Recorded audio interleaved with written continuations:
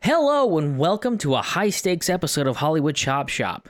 We are your cinemechanics, Brett Mosier and Travis Santana, and today we'll be reviewing part 1 of our tune-up trilogy with 2006's Casino Royale. We'll jump into 5-point inspection with Born Again, Is This the End?, Poker Pace, To the Right, and The Breakup.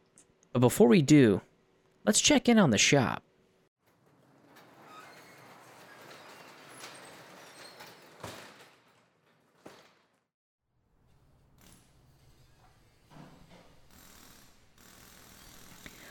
I like it.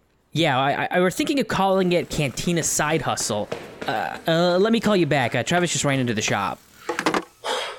Oh, Jesus Christ. Hey, amigo, I need to show you this. Look. I've got intel that proves Anakin burned down our shop. Look at this video. Take a look. Holy shit, this is the smoking gun. We gotta get this to Detective Mathis. Oh, no, wait, there's more. I found out that tonight Anakin is going to the casino. The casino? Yeah, he's playing in this high-stakes poker game, and look, you're the best poker player I know, so sure, we could just turn him in for the arson, but why not get a little coin off of him first? Poker? Well, what does this have to do with anything? I don't know. I mean, doesn't it sound like a cool plot for a Bond movie, though, you know?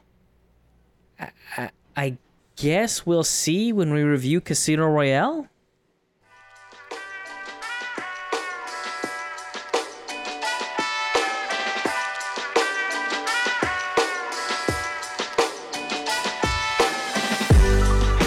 Secret Agent James Bond has just earned himself 00 status and now must prevent the math prodigy Le Chiffre from funding terrorist organizations across the globe.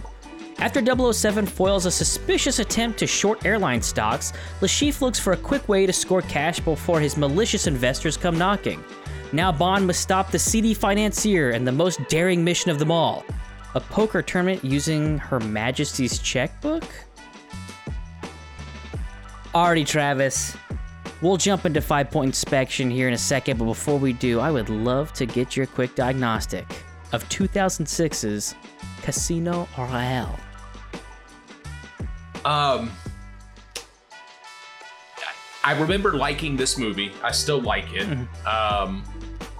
Prior to seeing That's Casino, good, because I thought you were about to say you changed your mind. I'm like, I still like this movie, Travis. Not to cut you off. I'm like, I still very much like this movie. No, I really like this movie, and I think we have already both tipped our hand. No pun intended, or pun acknowledged, not intended. There's one major problem I have with it, which is I don't know why the fuck they're even playing poker in this movie. Okay, so I'm glad you said that, because I watched this, as most movies, I watched this with my wife, and after we get done watching the whole thing, she missed like the first 15, 20 minutes of it, and she goes, why do they have to play poker to catch him? I don't get it. And I'm like, okay.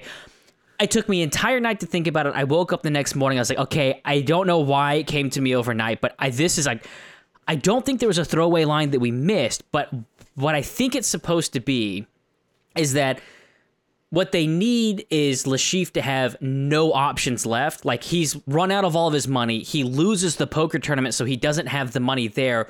So he's forced to cooperate with government agencies and basically flip on all the the terrorist organizations that he's teamed up with. I'm like, oh, that makes sense. That's why they need to beat him at poker first, because at that point, he'll become desperate, because he has that throwaway line kind of at the very end where James is like, I'm not going to tell you what it is. You'll have to kill me. And then all your people are going to kill you. And Le Chiffre's like, oh no, because I can still kill you and then go to your MI6 and they're going to take me in because of everything that I know. So that's ultimately, I don't think it is very clearly stated in the movie that is what it is. But to me, I'm like, oh, that makes the most sense. It's like, if he loses this poker tournament, like, he is fucked, and he's going to have to cooperate with world policing agencies. Which is fair. So you're basically telling me that, because to be in this poker game, you have to have $10 million and then I guess an optional $5 million additional to buy yourself back in. But so you're telling me that Le Chiffre has got $15 million left to his name, and because of that, they can't apprehend it. But to your point, his terrorist friends are already showing up at the hotel in Montenegro to fucking kill him in between poker hands. So it feels like he should already be to the point of desperation to give up. I don't know why he's willing to take this chance. And even to that point, Travis, I feel like it's one of those things like, if you just apprehend him illegally right before the tournament starts so he's not able to enter the tournament, you've succeeded the same thing. Then you don't actually have to play him. All you have to do is stop him from being there when the tournament starts and he can't get into it. And all of a sudden, like, oh, well, he didn't show up on time. We're starting without him. And it's like, oh, well, fuck. Yeah, just the thought of, asking a government to spend $15 million to do something like to capture a criminal. If I were right, if I'm Ava Green, if I'm Vesper Lind and I'm actually working for the Treasury, I'm just like, wait, why can't we just arrest him prior to the game? But yeah, if you exclude that, I won't say plot hole, but kind of illogical choice, I still very much love this movie. Yes. It is always one of those weird things where it's scary to go back and watch movies that I remember loving for this podcast, because I'm like, oh my God, when I put my critical lens on, am I gonna ruin this movie for myself? Like, am I not gonna be able to enjoy this movie anymore? But luckily that was not the case for that. I still very much enjoyed, even for its faults, I still very much enjoy Casino Royale. Yeah, and I mean, we'll get into it in the review, but that's my only major beef. And, you brought up a good point. You kind of explained it. You had to stay up all night to fill that logic gap. But I kind of just had to not focus on that one particular plot point and focus on everything else that there is to love about this movie, which is quite a bit. So we can start with whatever 5 point you would like. I think Born Again is probably the best place to start with this because... as we've stated before, a lot of times we come up with our 5-point inspection, just share the name with each other, but we don't go into any real details. But I have a feeling that both of us, we wanted to talk about the subject where ultimately this is a hard reboot for the James Bond franchise. This is supposed to, they brought in a new Bond, Daniel Craig. It starts off, it's the, James Bond origin story we never needed. That we wound up getting with this movie when he gets his 00 status and his very first mission as a 00 agent. But at the end of the day, it is a very tonal shift in what James Bond had become in the 90s, well, even maybe even before that, but the 90s and even early 2000s, where all of a sudden, I think what you're doing with Born Again here, because you came up with the title for this one, is they started seeing what was going on with the Jason Bourne, and all of a sudden it became more grounded in realism, and even like the gadgets, like they don't even introduce Q in this. I don't think Q gets introduced until the next movie, but Q's gadgets, like it's a defibrillator and adrenaline are the gadgets he has in his car, in a glove box that opens up with a silencer in it. Like there's no jet packs or a quad, like torpedo boats or like weird shit or watches with lasers in them or anything like that. It's very much not saying grounded in reality, but it's in 2006. It's before iPhones. Like it looks like they're playing on Zune, like a Zune version of a phone with how blocky they are. Like smartphones don't even exist in this film yet. Yeah, when when Vesper leaves the phone for him and he pulls up the message, it was so like 2005 era technology. But probably the same is true for most people our age. But GoldenEye on N64 was a big moment in video game history for me. I don't know about you, but I played the shit out of that with my friends. But that was kind of the last remnants of Bond being enjoyable to me, because by the end of the Pierce Brosnan run, I mean, like you said, there's laser watches, there's invisible cars, there's all this ridiculous tech. And furthermore, I don't ever recall Pierce Brosnan, bleeding. I don't recall an actual physical fight in any of those Pierce Brosnan movies, including GoldenEye. This movie, I mean, James Bond, you can tell he is raw, he is new, but most importantly, his fights have a physical weight to them, and you can see the damage on Bond. He does not win every fight flawlessly. You know, he's cut up, he's changing his shirts. So yeah, they definitely were inspired by what Jason Bourne was doing, especially the Paul Greengrass second movie. I believe was what Bourne Supremacy. Bourne Supremacy, yeah. Was the first Paul Greengrass one. You can tell that was top of mind when they decided to reboot Bond with Daniel Craig. Yeah, and I even thought the best example of seeing what that change is when he's chasing the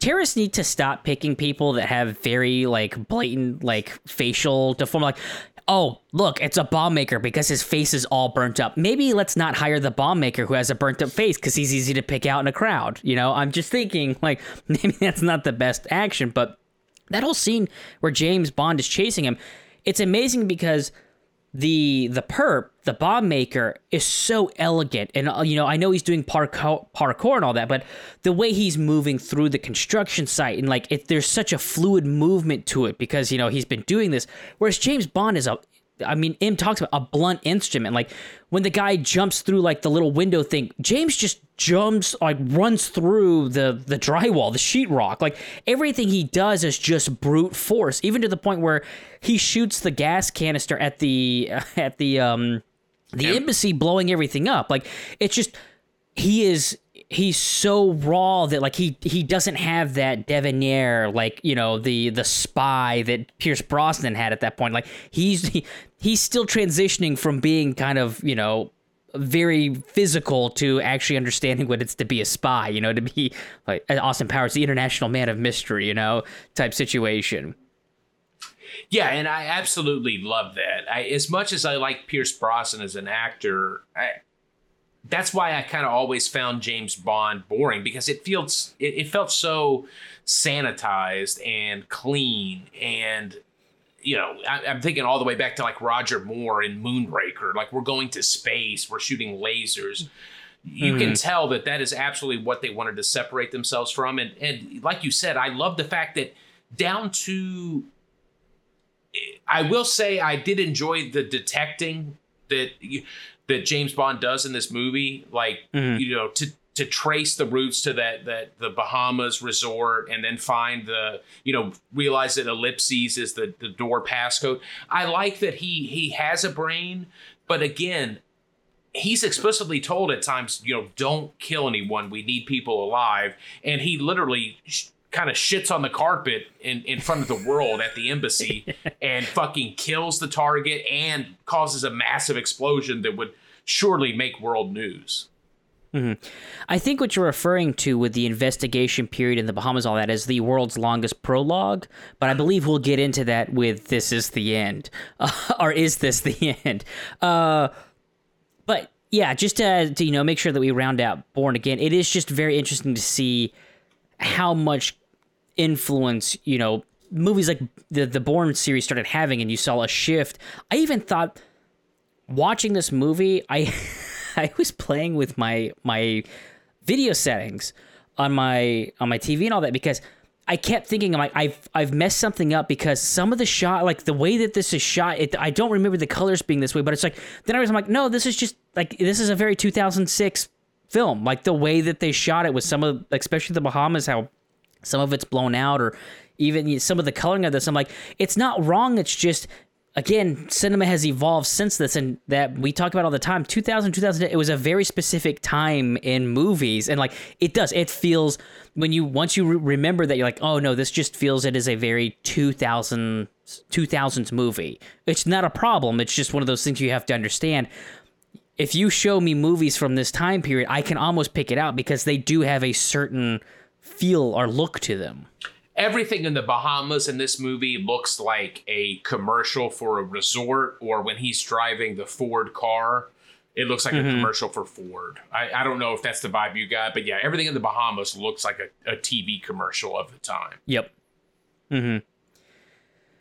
So I don't know if you have anything else to say about Bourne Again, but I definitely think it was worth just mentioning, seeing how they kind of brought, and admittedly, I watched, I think, the first 3 of the Daniel Craig James Bond movies, and then kind of fell off of it, because I think like all things, it's escalation. Like, as you were joking about Pierce Brosnan with invisible cars and lasers, I'm like, oh, it's a Fast and Furious. I'm like, I forgot that Fast and Furious just took over the ridiculousness of James Bond, especially when they became international spies in the fifth movie. But yeah, I think towards the end, James, even Daniel Craig's run started to get a little bit more ridiculous with some of the stories and villains and stuff like that, especially when you introduced Spectre. Like, even I remember Quantum of Solace, it's like, oh yes, the evil organization, they control water, and you're like, this is, it's grounded in reality, but at the same time, it's very strange that this is where we're going with this movie.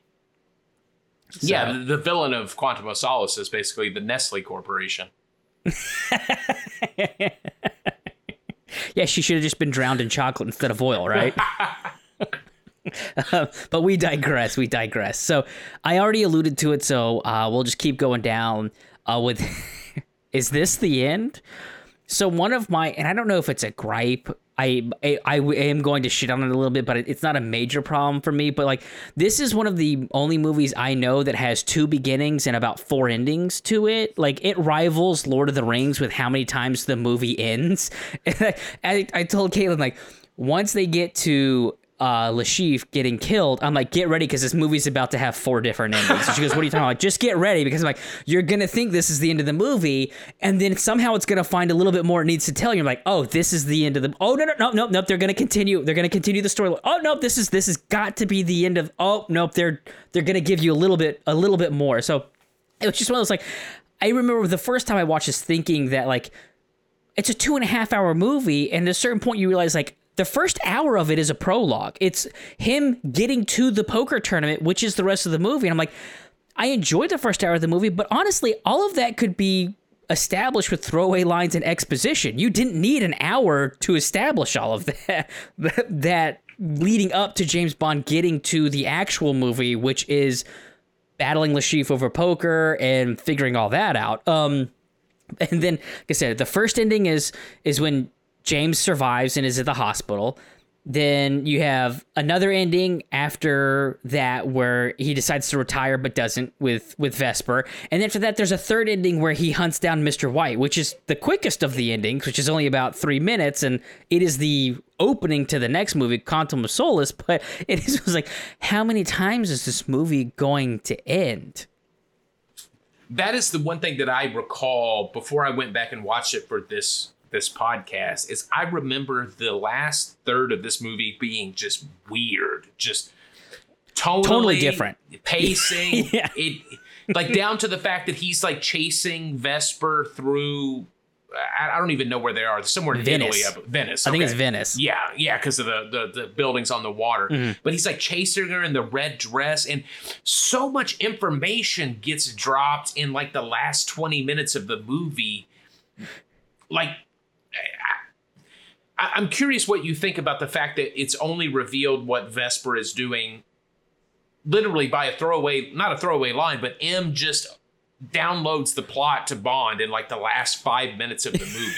Like, oh, you mean where, again, through the whole way, the bitch is dead. You're like, oh, that seems very off. I understand he was in love, and the whole thing is you're watching James Bond make women indispensable, dispensable. Like, he doesn't care about anybody. He has no attachment.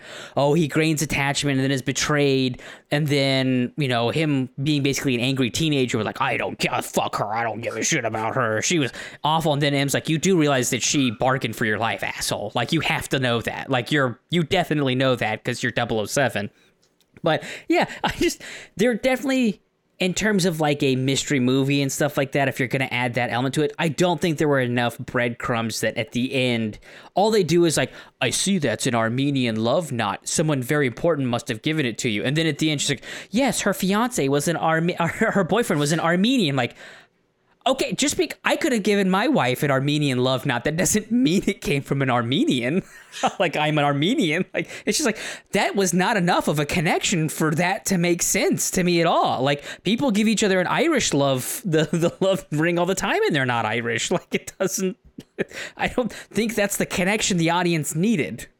You can tell that this movie, script-wise, was written probably in a segmented nature, not only by the number of people who wrote it, because it feels like somebody wrote touched up the first act, somebody touched up the second act, somebody touched up the third act, but it also feels like plot elements were introduced well into filming, because it's a testament to this movie that they're able to pull it off. And I'll touch on that later and we talk about the breakup. But if they didn't nail the casting of Bond and Vesper in this movie, the seams would be showing a lot more. They're able to cover for that element. But yeah, the last third of this movie is kind of ridiculous in the amount of plot that's introduced and character motivations that are dropped from the sky.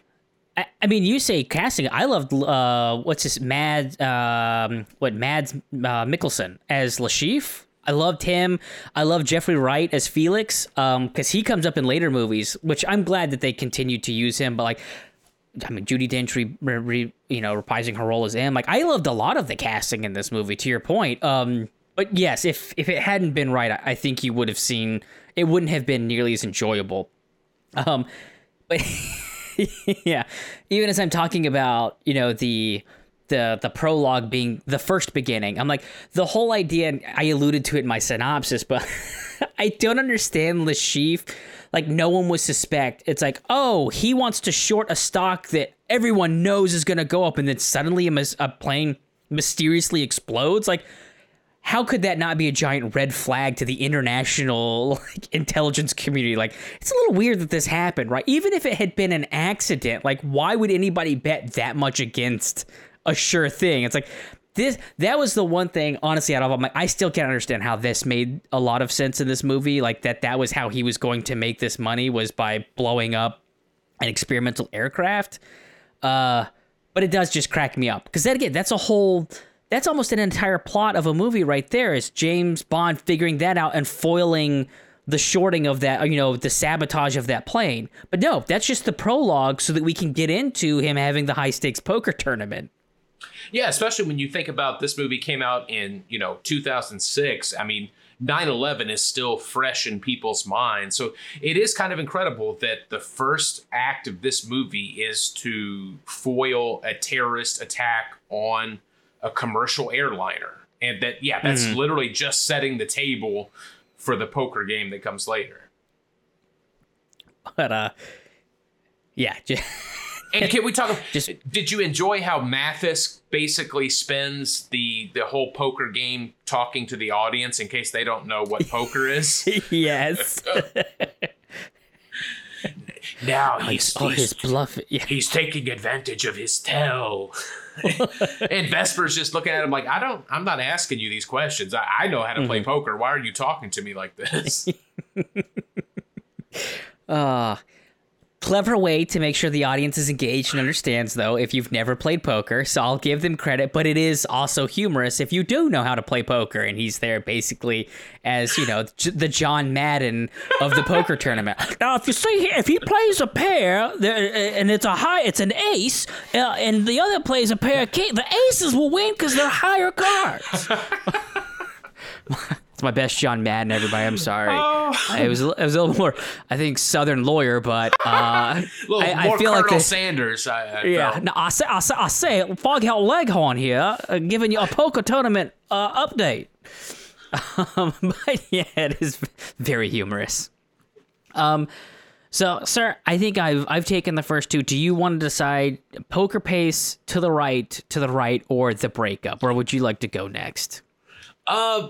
I think we've kind of hit poker pace, if you want to expound upon it. But again, it's weird how much data is dumped in the third act of the movie when you realize that Vesper has been playing Bond the whole time. Like, from the beginning, she is in on this. And I don't think the movie does a great job of really showing how. So that's why it's weird to me in the middle of the movie you have so much poker playing and so much commentary when you should be setting up Vesper as not necessarily the villain, but at least working against Bond. Yeah, a double agent. And even to that point, the whole line at the end, like, oh, I guess this exonerates Mathis. No. Mathis might get, just because she's guilty doesn't mean he's innocent type thing. Like, they never, and it does irritate me a little bit. I'm like, so was Mathis bad? Was Vesper the one who told Lashif's crew that James knew the tell for for which honestly, what an obvious tell. Like I know again it's probably the same thing for the movie because the audience has to be able to see, but I'm like, for God's sake, like if no professional poker player's tell would be that fucking obvious. Oh, if he touches his fucked up eye, then he's definitely bluffing. Like it's yeah, you never find out who exactly it was who actually was working. You know, Lashif makes the comment, your friend Mathis is my friend Mathis. And then you find out, oh no, Vesper's like, so who actually...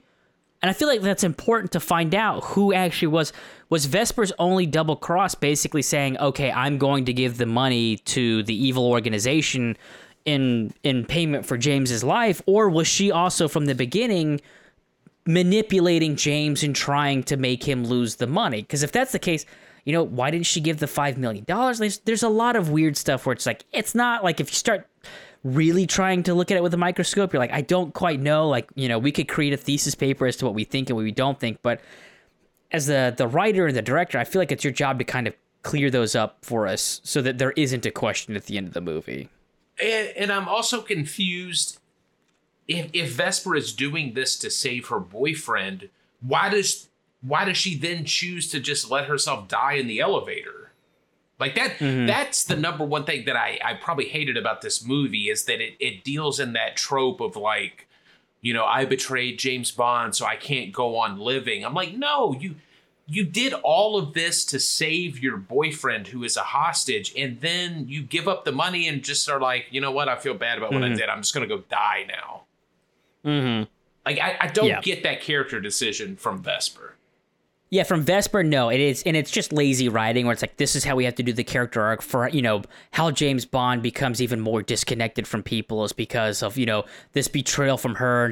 Is he ever able to love again after this? And it's like, I mean, there's better ways of doing this than in this direction. And honestly, it's one of those where I would have rather have seen that in the second or third movie where like Vesper's still around and that's when he finds out like, oh my God, you betrayed us, or she's arrested and something like that, where it's like, there's a little bit more to the relationship than, oh, they fucked in a hospital, a very, very nice hospital, by the way, and then sailed a boat around the world for a little bit. And like all of a sudden, ultimate betrayal, I fell in love, we were going to live forever for the next month off of whatever money we were able to get out of the bank. But they fucked in a hospital because they had to be at a hospital because his testicles and penis were just beat into mashed potatoes, and yet he's still able to fuck her. Okay. Well, that's because you know what he can do with his little finger. Yeah, and even a little bit more to expel on that. Like, I do think the pacing of this movie is, there's at times it is definitely a little slow, and then, you know, they inject action into it. We've always said, I don't think this movie needs to be 2.5 hours long, especially when we talk about the third act is just like really chopped up and thrown in. You're like, what? When did the movie change? Is this a mini series? Did the next episode start and I didn't realize? You're like, did the sequel just start going with Netflix? I don't know what's going on here. But yeah, the pacing is just it's a little strange, and it is very segmented, which is. Yeah. That's exactly it. Like, we're the Hollywood chop shop. It feels like this is a couple of different stories kind of welded onto one another, which again, a lot of movies, that's a death sentence, but somehow this movie carries it off pretty well. Well, and it's interesting because if this hadn't been a James Bond where you know he's going to go up against Spectre or however many other of his rogues and villains and all that, it's almost where the Casino Royale could have just been broken into a trilogy, where the first movie is him becoming a double agent and realizing what's going on, foiling the airport or the airplane attack, and that's where that movie ends. Is essentially like 007, he saved this. The next movie starts out where you find out who was behind the attack. He has to do the high stakes poker with all of that to figure out and defeat Lashif. You find out who Lashif is working for, and then the third movie winds up being the betrayal from Vesper, and then him ultimately hunting down Mr. White. Like, that could have been easily the 3 movies, and you could have made an hour and a half to 2 hours out of each of those, rather than trying to mash them together the way they did. Yeah, it's kind of insane to think that you're going to technically see the birth of 007, and by the end of the same movie, he's like, I'm retiring. Like, that's just, that's weird pacing. Yeah. I will say for a movie that is about a high stakes poker game, they do a pretty good job of keeping it interesting. You know, they don't dwell too much on it. They enough for you to understand what's going on at the table, what's at stake, and then, you know, splicing in the action between, you know, the guerrilla warlord, you know, the fight with them, the being poisoned. I did think, you know, when you start thinking about the timing of all of it, it's like, okay, so he left the table, was able to get out to his car, do all the health stuff, and then get redressed back to the table. And like, how many hands had passed in that period? Like, I've played poker. A hand doesn't last that long, especially when you get down to like 4 players. So I'm like, how long did they let him just sit out? Yeah, I couldn't quite tell the timeline. Was this poker game occurring over at least 2 nights? Like, do they retire and go to bed for the evening and pick it up later that night? Because, yeah, the amount of action between hands is quite ridiculous in this movie. I can see why, because it would be risky to spend the middle act of an entire James Bond movie with no action, just poker and dialogue. But yeah, if you actually analyze what is happening, it's basically like, you know, you're hosting a poker game at your house and your friend keeps excusing himself to go outside. What you don't know is he's murdered 3 people and stashed a body in the trunk and then is returning like he's just made a beer run. Yeah. Even one of those things, I look at him like, yeah, you're not gaining money because you're not playing, but you're also not losing money at the same rate as everybody else. So it's like at a certain point, and I don't know if that's what it is. It's like just whenever the blind gets to him, someone takes the money out and throws it in, and like he just essentially he loses that money, and then when, you know, he comes back, he can actually play his hand. But yeah, that is another one of those little things where I'm like, it seems so weird how long he's able to leave the table. But it seems like no repercussions. $10 million is on the line. This is not like, hey, $20 buy-in. This is $10 million. So we are kind of going in somewhat of a chronological order here, so we'll just go ahead and stick with to the right. I will say, with the exception of maybe some Game of Thrones episodes, this is the most uncomfortable torture scene I think I have ever seen in a movie or series. Like, and I don't know if it is because I'm a man and I know what it feels like to get your testicles smashed, but when Le Chiffre talks about he doesn't understand all these elaborate tortures, when, you know, this very simple method is all it takes, I'm like, he's not wrong, because I could feel my testicles being smashed every time he hit James Bond, and I'm like, oh God, please stop. Like, this is uncomfortable. Which I also love the second layer of, they're basically having Le Chiffre kind of shit on previous Bond films. Like, we've talked about how ridiculous Bond got by the end of Brosnan, and historically has been at times under like Roger Moore. He's literally talking to the audience like, isn't it dumb, all the shit that we did with Pierce Brosnan? Here's just some good old fashioned, just cut the bottom out of a chair and we're going to smash some testicles. So, and again, we talked about it before we got on air. I can't believe this movie is PG-13. Like, that is in a PG-13 film. Like, I can hear the sound of that rope hitting. Yeah, it is so gruesome. Like, it is. I assume that pushed the boundaries of what it is to be a PG-13, because all of the being shot in the head and the being killed, like, none of that amounts to watching Le Chiffre just beat the shit out of James Bond's testicles. And it's just like, oh boy, is it uncomfortable. Like, and it is such a bit when he goes up, and maybe having seen it before, when he puts that rope knot over his shoulder, and I'm just like, oh my God, I know it's coming, and I don't want to watch this. I know what is about to happen. Just good Lord. Good Lord, uncomfortable. And the double benefit of that, not only is it brutal, you know, it's memorable because it's so brutal, but it also allows a very badass moment from James Bond, because he's still not going to tell, and he still has that epic line of like, you're going to die scratching my balls. Like, yeah, the bravado, the machismo to be able to say that when that is what is happening to you, again, it just shows you what a badass James Bond is. Could not agree more. So that will be a short segment. It has to be brought up just how brutal that torture scene is. Because, you could have had people being flayed or whatever. I don't know what it is. There's just something about how just simple and just archaic that torture was. We were just like, how effective that scene. And not only just the atmosphere of the scene, the rusted out tanker and all that. Like, it is a fantastic scene in the lighting. And it's just, yeah. Ooh. Makes me uncomfortable just talking about it. So I think that brings us to the last point of inspection. I think so. We didn't put it in the intro here. I have a feeling this is going to be another trilogy where we have a special sixth.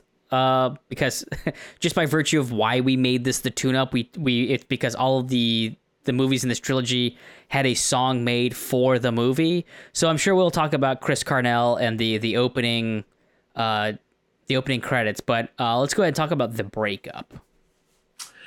Yeah,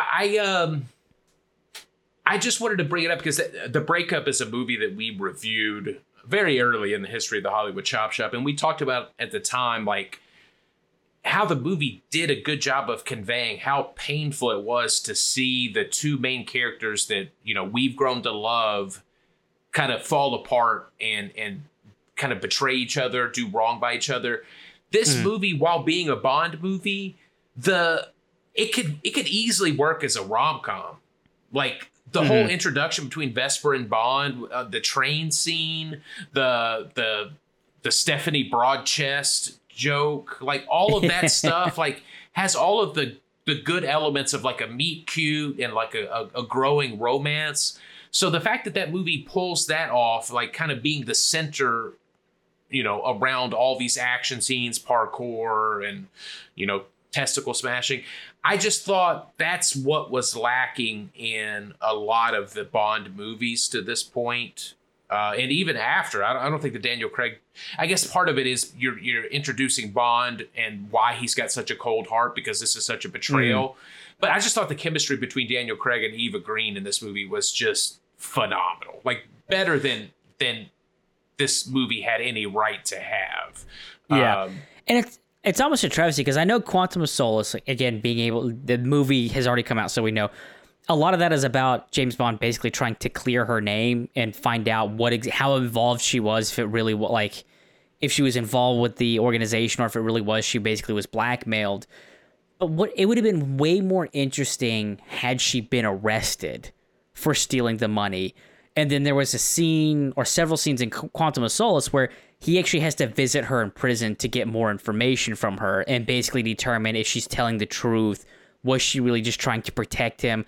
And that would have been, I think, more compelling for the James Bond character, him being vulnerable and having to continue to be vulnerable in order to find out, was this person that he fell in love with actually manipulating him, or what did he have the best interest? But we didn't get that because, she screams and drowns, even though James Bond screams about 17 times and has, I assume he has gills with the fact that he never has to come up for air. But, again, just very strange that ultimately we decided to kill her off in the first movie when there was so much chemistry there. And it seems like there was so much more potential for what you could have done with those two characters going forward in a series. Unless you didn't think that you were going to do an overarching story and you were just going to do like James Bond of old, where every movie is its own contained story, as opposed to actually having a continuation. Which is funny because I know you kind of gave up on the Daniel Craig franchise. I've not seen the most recent one, No Time to Die, but they end up trying to make it much more of a, less episodic in nature. It's weird. It's almost like, to go back to our previous trilogy, it's kind of like killing off Darth Maul in the first movie. There's so much more content there that they kind of just leave on the cutting room floor by killing her. It almost feels like they kind of blew their load storytelling wise on this first movie when there was so much more ground to cover. Which is a shame because again, it's such a good performance by both. And maybe it's one of those, they didn't know how people were going to respond to the reintroduction of James Bond in a new tonal direction. So it's like, well, if people hate this, we're going to have to reboot it again, start all over, as opposed to people really enjoyed it. And now it's like, oh, well, shit, could, and maybe they didn't think that at all. I think it would have made a more compelling for a story had she not decided to kill herself. Or James, even if she tried to, James was still able to save her.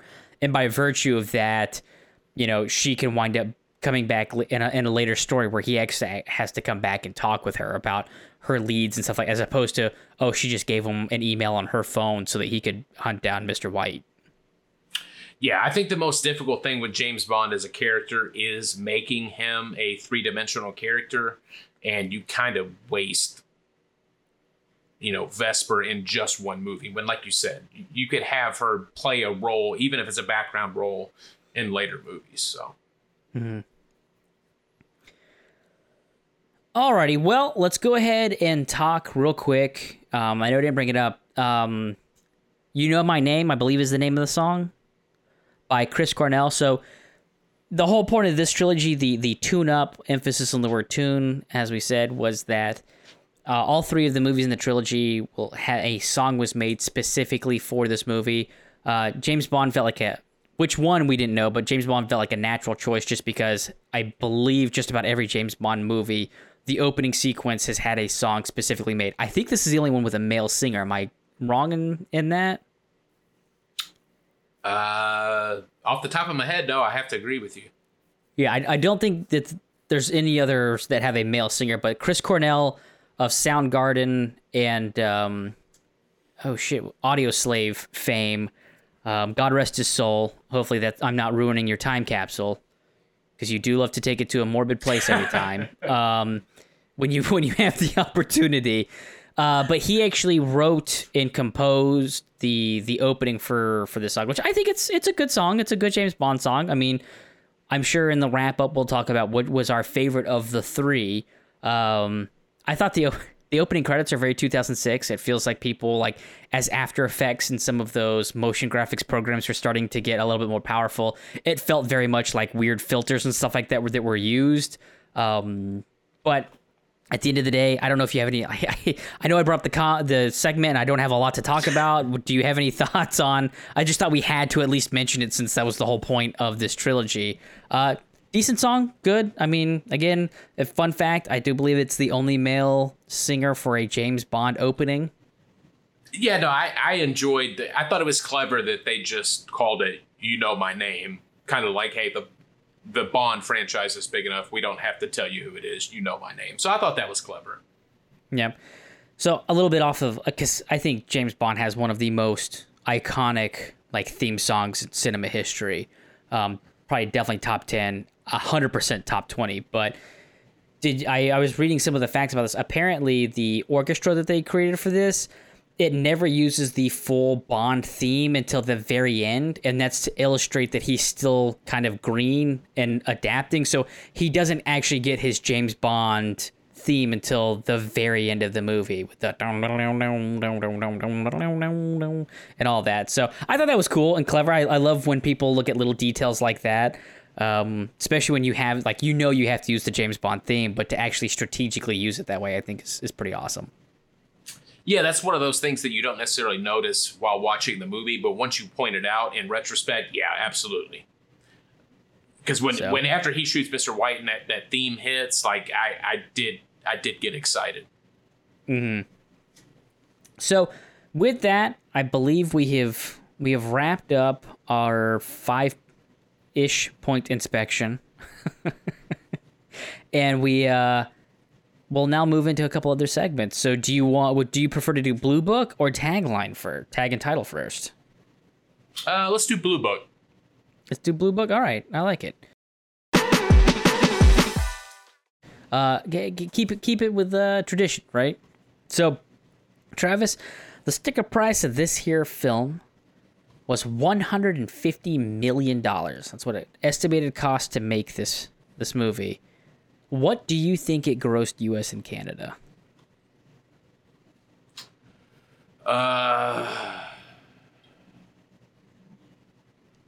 I'll say $310 million. $167 million. Damn. U.S. and Canada. Yeah. I was surprised by that number as well. I was like, I would have, I don't know if it's the 2.5 hour mark or what, but I would have thought that this movie would have been better received. So well, I don't know if it also say, is James Bond fatigue, you know. Yeah, but I mean, this is a reboot. I'm going to reserve judgment until you tell me the worldwide gross, because I feel like Bond is very much a worldwide property.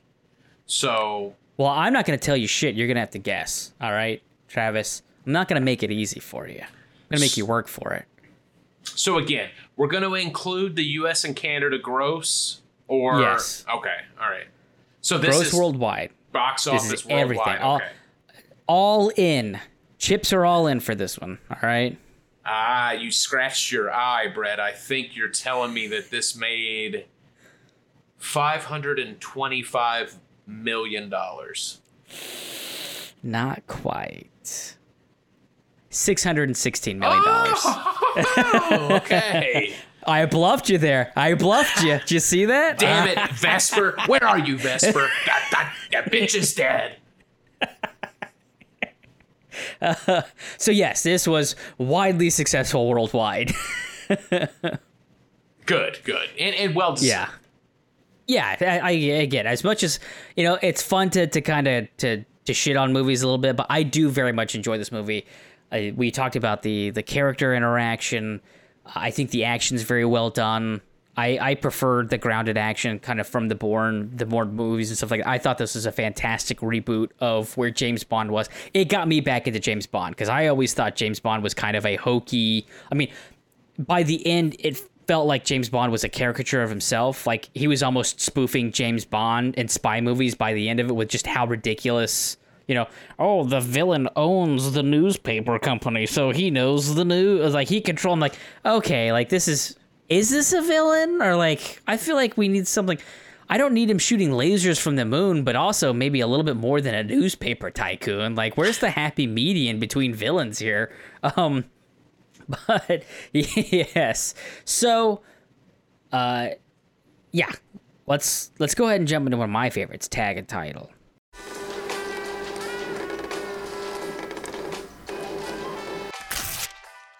So, not a lot of additional titles for this one. For the most part, it was on a lot of foreign markets. They would put 007 in front of it, I think, just to make sure that people understood that this was in the, the James Bond realm of films. Because I'm not sure if you know this or not, but this is actually the second film to be called Casino Royale and to have James Bond in it. So there was one of the very first spy spoof films was actually Casino Royale. But so yeah, not a lot with the additional titles, but let's go ahead and get into some taglines. So I'm going to give you one of the many taglines that this movie had. I'm going to also give you a tagline for a movie I found adjacent, and then I'm going to give you a tagline that I created myself. And Travis, what I need you to do for me is tell me which of these taglines is an official tagline for 2006's Casino Royale. Are you ready, sir? Hit me. Casino Royale is too much for one James Bond. MI6 goes all in and always bet on Bond.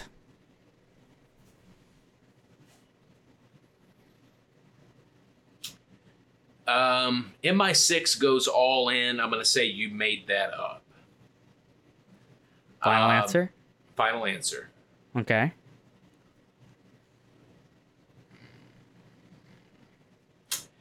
See, here's the trouble I'm having with always bet on Bond. Reminds me of the line from the Wesley Snipes movie, I believe Passenger 57, which his last name is Black, and he says always bet on black. But I'm going to say that that's an official tagline, and they kind of spoofed that. Okay. And I'm going to say the first one, the Casino Royale, that you since you literally mentioned it, I'm going to assume that's the tagline for the 1967 or whatever year that original was made. It's very weird that you know the exact year that movie came out, Travis. Are you getting in my head? Do I have a tell when it comes to tag and title? Brett, your eye's bleeding. It's nothing sinister, all right? It's just a bleeding eye duct. Until, of course, I'm stressed out because I just lost all of my millions of dollars and then my eye's going to bleed. So, Travis, you got this 100% correct.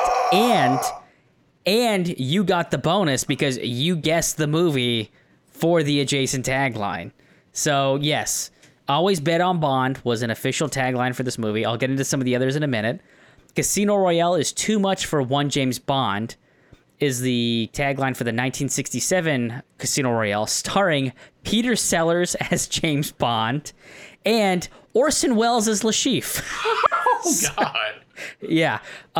So the premise of that one is, I guess, they have a high-stakes game of Baccarat, and in order to throw everybody else, everybody who shows up, every secret agent is named James Bond, with the exception of the real James Bond, who is named something else. So that's why the tagline is Casino Royale is too much for one James Bond. Was it Arlington Beach, which is what Bond's code name is in this one?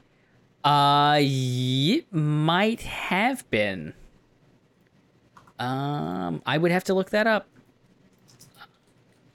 Let's see. I'll take a quick pause here. I'll cut this out. Arlington Beach does not pull anything up. Yeah, well. It was not. It was... Peter Sellers' name was Evelyn Trimble. Okay. So, yes, and he was the real James Bond.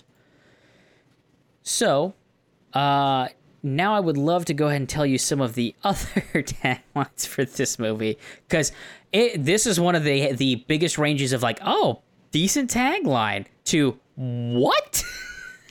So, you had The New Bond, Living for Love, Dying for Thrills was a tagline for this. A Whisper of Love, A Whisper of Hate. What? The Pawn, The Con, The Bond. Always Bet on Bond. And then my personal favorite, I would have loved to have seen this on a poster, because with no context, it makes no sense. The Bitch is Dead. Yeah. It's apparently a tagline for this movie. I'm like, where and when would that have been used? Yeah, it's usually a bad idea to have a tagline that won't make any sense, even when you're watching the movie, until like the last 10 minutes. That's bad business. So, and then of course, to round it out, MI6 Goes All In was from yours truly. So, alrighty. Do you have a time capsule for us this week? I do. And I'm glad it didn't come up organically, so I'm happy about that. It's going to be a brief one because I think we're probably running long. But the director of this movie is Martin Campbell, who also directed GoldenEye. So he's got quite the touch for introducing a new Bond, because he did the first Brosnan and he did the first Craig. And bonus, he kind of introduced another famous character reintroduced another famous character to the cinema screen after GoldenEye, which he did The Mask of Zorro. Oh, I mean, I love that movie. It's funny. Brosnan was supposed to be in Casino Royale. I heard that. Basically his cost was too high. Mm-hmm. I think so. That's why they didn't bring him back. Also, Edge of Darkness, another fantastic movie of his, has another one of those oh shit scenes for me that like. So I'm one of those people that's always waiting for something terrible to happen in the background of a movie, and it is because of Edge of Darkness. Edge of Darkness has me on the edge of my seat almost all the time because of that fucking movie. You know what scene I'm talking about when the chick gets hit? Not off the top of my head, no. So there's a moment where I think he's talking to, like, I think it's one of his daughter's friends or something like that, possibly an informant or something like that, and she gets out of the car and is, like, standing there and talks to him, and all of a sudden, out of nowhere, a vehicle just comes and fucking smashes her, like, runs her over, and you're just like, what the fuck just happened? And, like, ever since I've seen that movie, that was 2010, I'm always just waiting for something to happen in a movie, like, oh, there's tension, I'm like, something weird's gonna happen here. But Edge of Darkness, good. Green Lantern, dog shit. So Yeah, he's got a very uneven, weird career. Yeah, very interesting. Yeah. Yeah, I don't know what it takes for him to make a great movie, but he's got some really good stuff in here, and then he's got some stuff that I would never want to have to review on this show. Yeah, shout out to 1994's No Escape, starring Ray Liotta and Ernie Hudson. 5 years into this podcast, we'll definitely do that. Very cool though. No, good time capsule. So, with that, I think it only leaves one thing left for us to do, Mr. Santana, and that's to do a little choppy chop. Or you want to do some choppy chop? Chop chop, baby.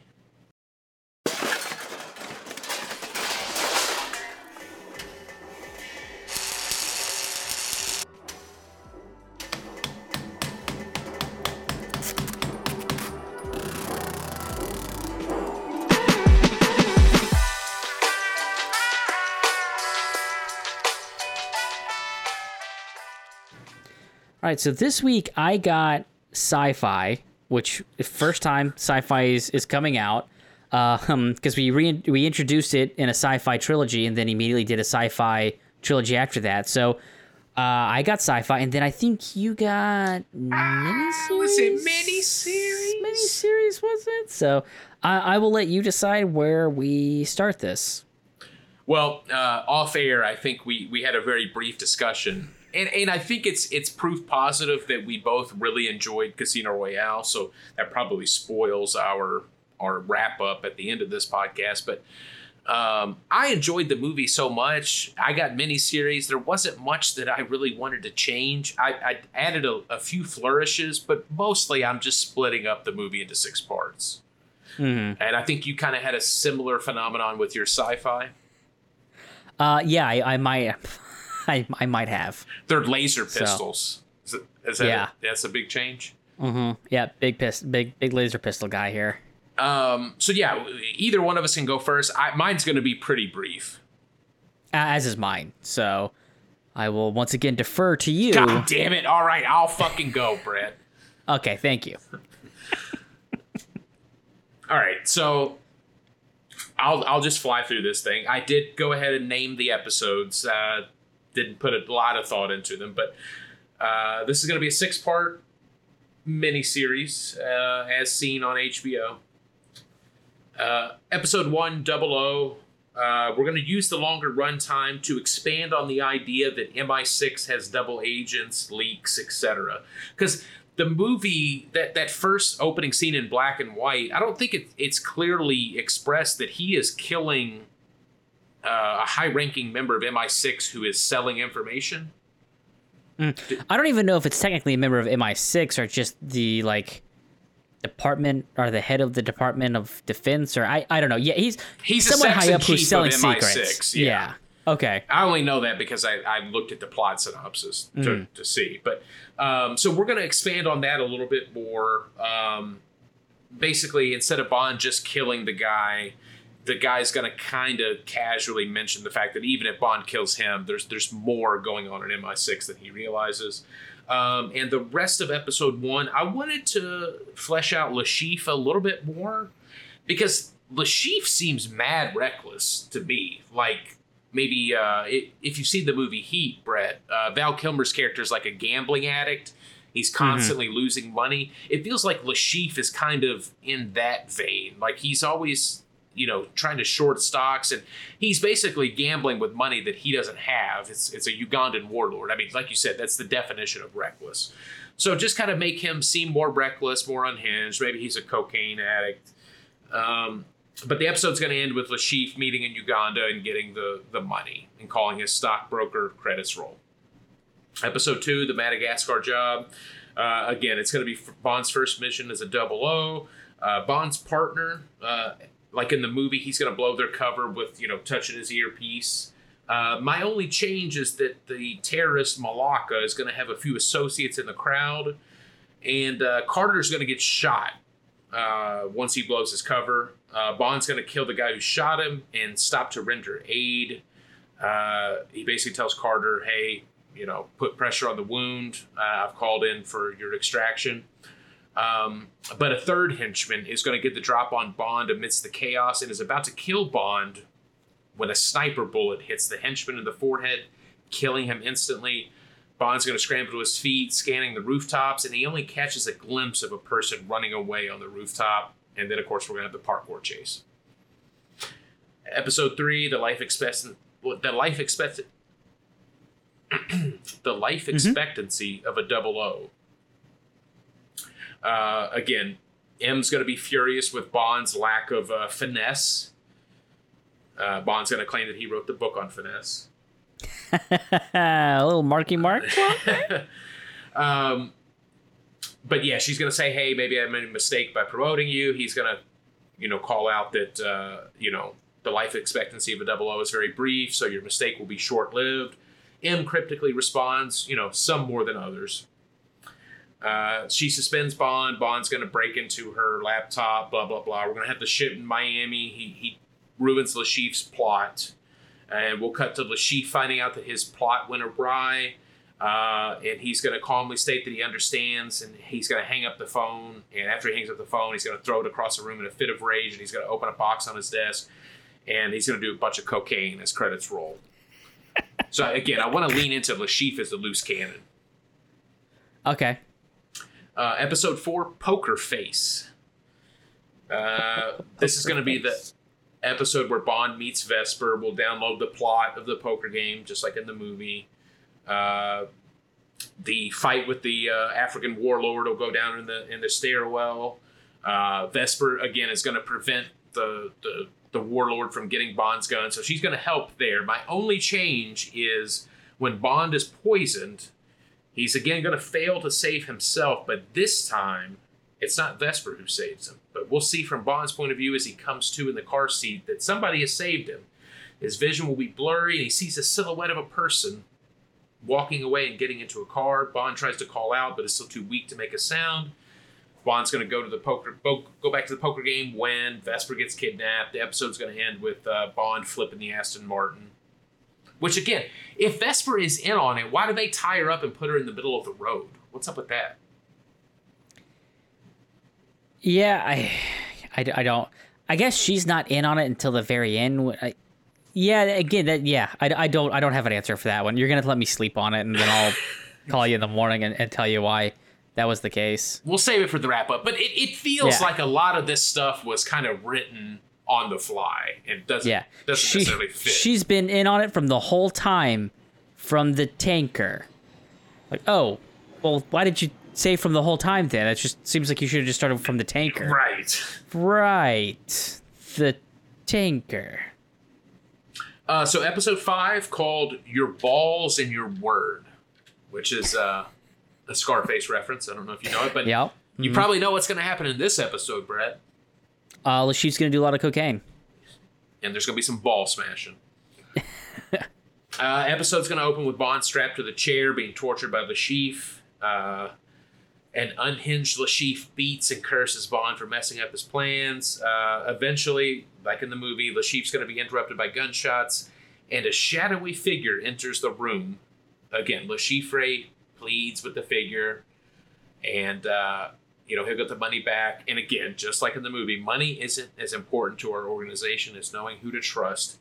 And the mystery figure will kill Le Chiffre in the same manner as he does in the movie.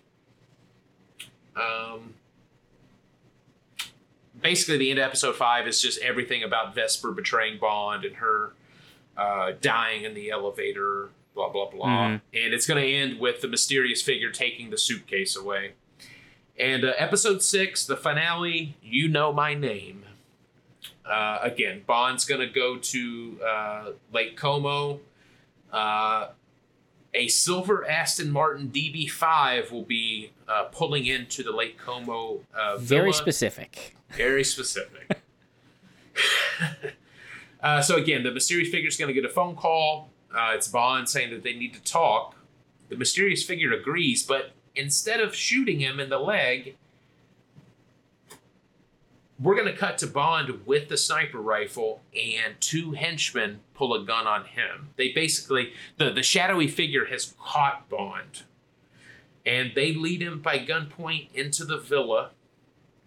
And they lead him into an office where the mysterious figure is sitting at a desk with his back to Bond. Welcome to my home, Mr. Bond. Like you said, we have a lot to talk about. And with this, the mysterious figure spins around in his chair, Brett, and I bet you can probably guess who's sitting in that chair. Is it Felix? It's Pierce fucking Brosnan. Roll credits. What? There's too many Bonds. It's too many Casino Royale. If there's too many Bonds. Too many Bonds, baby. I wonder if they ever thought about doing that for this reboot, is bringing back, Connery, or of course it probably wouldn't be Brosnan logistically because he couldn't agree to terms, but that's what I thought this movie was missing. Go ahead and have the final villain reveal be a former Bond, like an actor who played Bond, and just leave on that cliffhanger. No, that would have been pretty cool. I like it. Pierce Brosnan. So yeah, pretty much the same movie. I just, instead of Mr. White, it's Pierce Brosnan. And then you pan back, and one of the two goons is Sean Bean. For England, James. Sean Bean. Yeah. I like it. I dig it. So, well, we'll see if you can figure out what I did for my chop shop, Travis. I got sci-fi, so I'll just jump right into it. What do you think? Yeah. Let's do it. So we open with James Bond, a member of MI7, a galactic space agency. Le Chiffre is funding terrorism or freedom fighters and manipulating galactic stock markets. We say freedom fighters because maybe they're colonists on other planets, right? So they're a freedom fighter. They don't want to be part of the Galactic Federation. Maybe we'll get into that a little bit. But James Bond is on a colony on Mars where he chases down a suspect and blows up a Federation building. After that, he winds up getting a lead about a plot to destroy a space freighter designed to take basically colonizers to the farthest humanity's ever gone. Maybe like, Pluto or something like that. It's this giant space freighter. And ultimately, this lead that he gets from the bomber and from, vacationing on maybe Venus or something like that, it winds up bringing him... Can we change it to Uranus? I don't know if they've gotten to Uranus yet, but trust me, when we get to Uranus, I definitely think James Bond is going to make a quick trip there. He stops the sabotage of this new freighter, which ultimately winds up being that, the way Le Chiffre has been making his money is shorting the stocks on the, these galactic star cruisers and these space traveling vessels, right? So in order to recoup the lost shorts, Le Chiffre sets up a high stakes game of Jupiter No Limit Hold'em. Fancy future space poker. So Bond is set up with MI7, an MI7 accountant, and he enters into the tournament with the hope of beating Le Chiffre and forcing him to flip on the terrorist organization / freedom fighters that he's been helping fund, right? So I actually explicitly mentioned that in mine. So at the poker tournament, Bond is met with a who's who of galactic crime lords and a fellow law enforcement official from Earth, who he finds out, Mr. Felix, during a break, Bond is going to wind up trying to track down Le Chiffre to get more information on him, where he's going to find Le Chiffre being assaulted by a Venus warlord. Bond inadvertently gets into an altercation with the warlord and his guard, killing them both accidentally and having to hide the bodies. Back at the poker tournament, Bond's ego gets the best of him and he winds up losing by going all in, thinking that he knows Le Chiffre's tell. Little does he know that Le Chiffre has been tipped off that Bond knows his tell, and Le Chiffre outwits him. Bond is furious and attempts to buy back in, but he has to wind up depending on his new Earth ally to buy him back in because the MI7 Federation won't give him the money. The accountant won't give him the money that he needs. So, being seen as a threat, Bond winds up being poisoned while playing by Lashif with the venom of a Martian dune worm, and has to retreat to his spaceship and enter his stasis pod where he winds up being healed. Bond then returns to the poker game. Well, he's got a spaceship because it's sci-fi. Well, no, I thought it was a Bacta tank. Oh, well, you're right. It would be some form of Bacta tank. So Bond returns to the poker game and defeats Lashif, only to be captured when trying to save the captured when he's trying to save the accountant after she's been kidnapped, right? Bond is tortured in a space scrapyard before being saved by a mysterious stranger who seems to know Lashif. The stranger kills Lashif, but leaves Bond and the accountant alive for some reason. After recovering from his wounds, James and the accountant start a relationship, and Bond decides to retire from MI7. While selling the Cosmos, they stop at a space station where Bond learns that the accountant has actually double-crossed him and never sent the money back to MI7, and that's when he has to confront her. He pursues her, and though she's giving the poker winnings to, only to see her evict or basically jettison herself into space through an airlock to save James. James finds a message from the accountant at the end, which gives him all the information he needs to pursue Mr. White, the mysterious stranger who saved him in the shipyard. The movie ends with James basically commandeering Mr. White's spaceship and boarding it. Yeah. So I took a lot of liberties with the movie to turn it into a sci-fi film. I definitely didn't just put Casino Royale in space. That's not a thing I did because that would have been lazy. Here's the thing. Some people might accuse you of that, but to them I would say it's MI7. Just right there, it's a radical departure from what we saw. Clearly different. Yeah. Yes. Yeah. If you thought 6 was good, what about 7? I mean, I feel like it's the future, right? It's the future of MI6. They're in space. They have to up their numbers. So, yeah, I won't do this every week. I just thought it would be funny for the first sci-fi one. And this would fit very well into just, hey, why don't we just throw it in space? Because that seems to be what we call sci-fi these days. It's like, oh, it's a spaceship. Well, there's not actually any sci-fi in it. But yeah, but it's in space. So it's sci-fi. But yes, that was my sci-fi version of Casino Royale. And again, I think I brought it up earlier in the podcast. It's honestly, usually when this kind of stuff happens, when we don't go super outlandish and off the reservation with our chop shop, it's usually a sign of quality for the movie. And I think that's what happened here. Yeah. The only other thing I'll bring up that's weird about the movie that I think is worth bringing up is the shower scene where he sucks the blood off her fingers. And I'm like, I'm not quite sure what that was supposed to be. Where you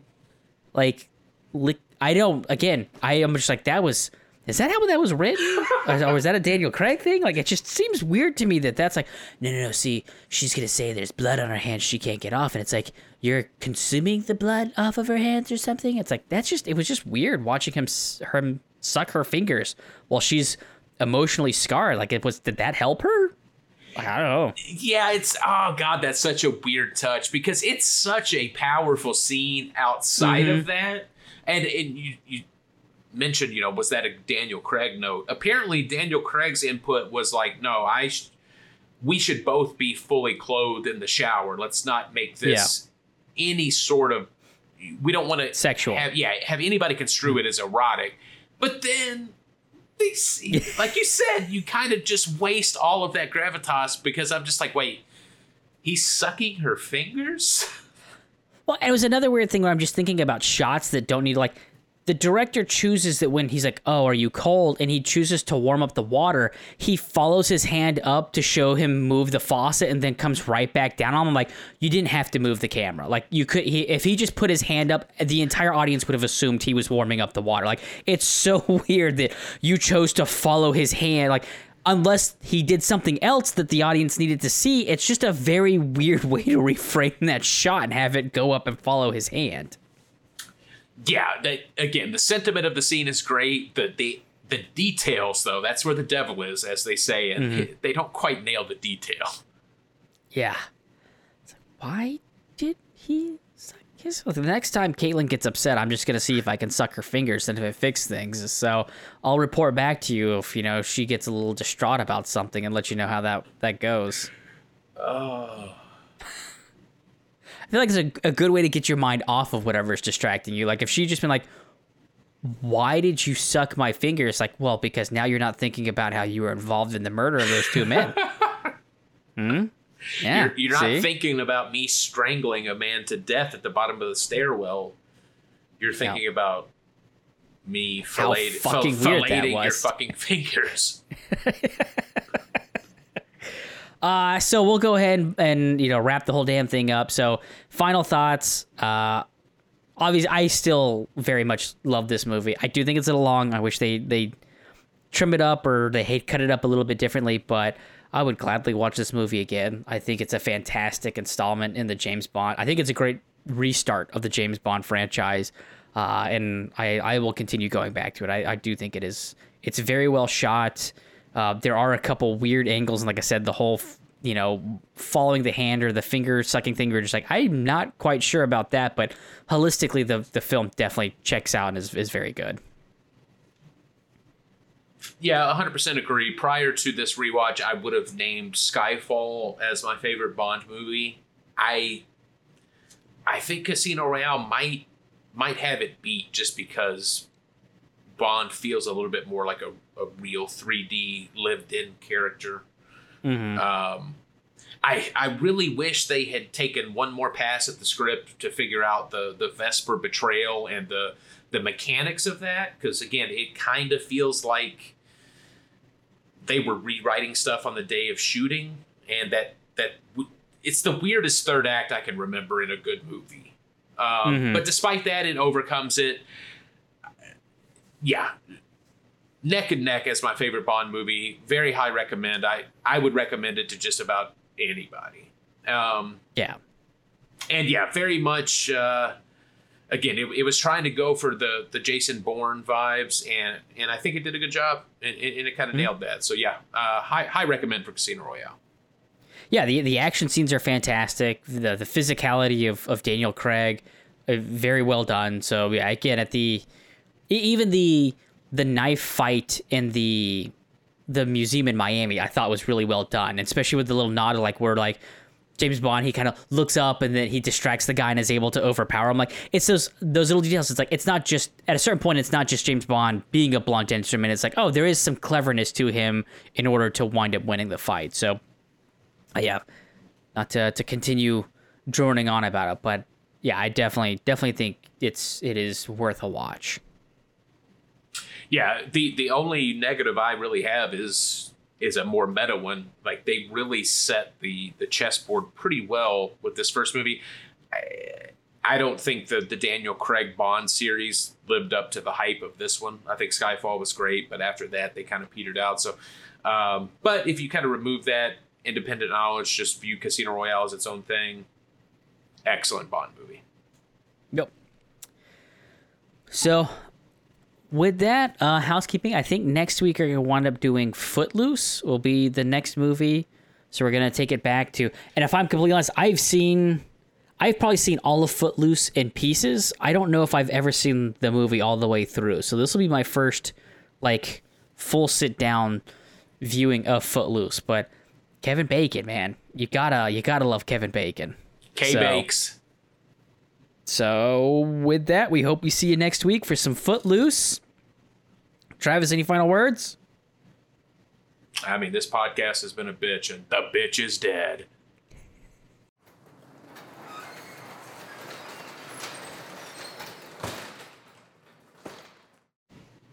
I'll be honest, when you started, I was like, I thought he was going to go, the bitch is dead, but you did. You bluffed me again. You bluffed me, you son of a bitch.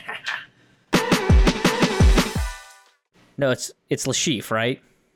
I'm gonna say Lashif throughout the whole movie, even though I know that's wrong. Do they put Ray? It is. I thought it was Lashif. It's definitely Lashif, but I'm okay. always I'm just making say sure. Lashif As I'm okay.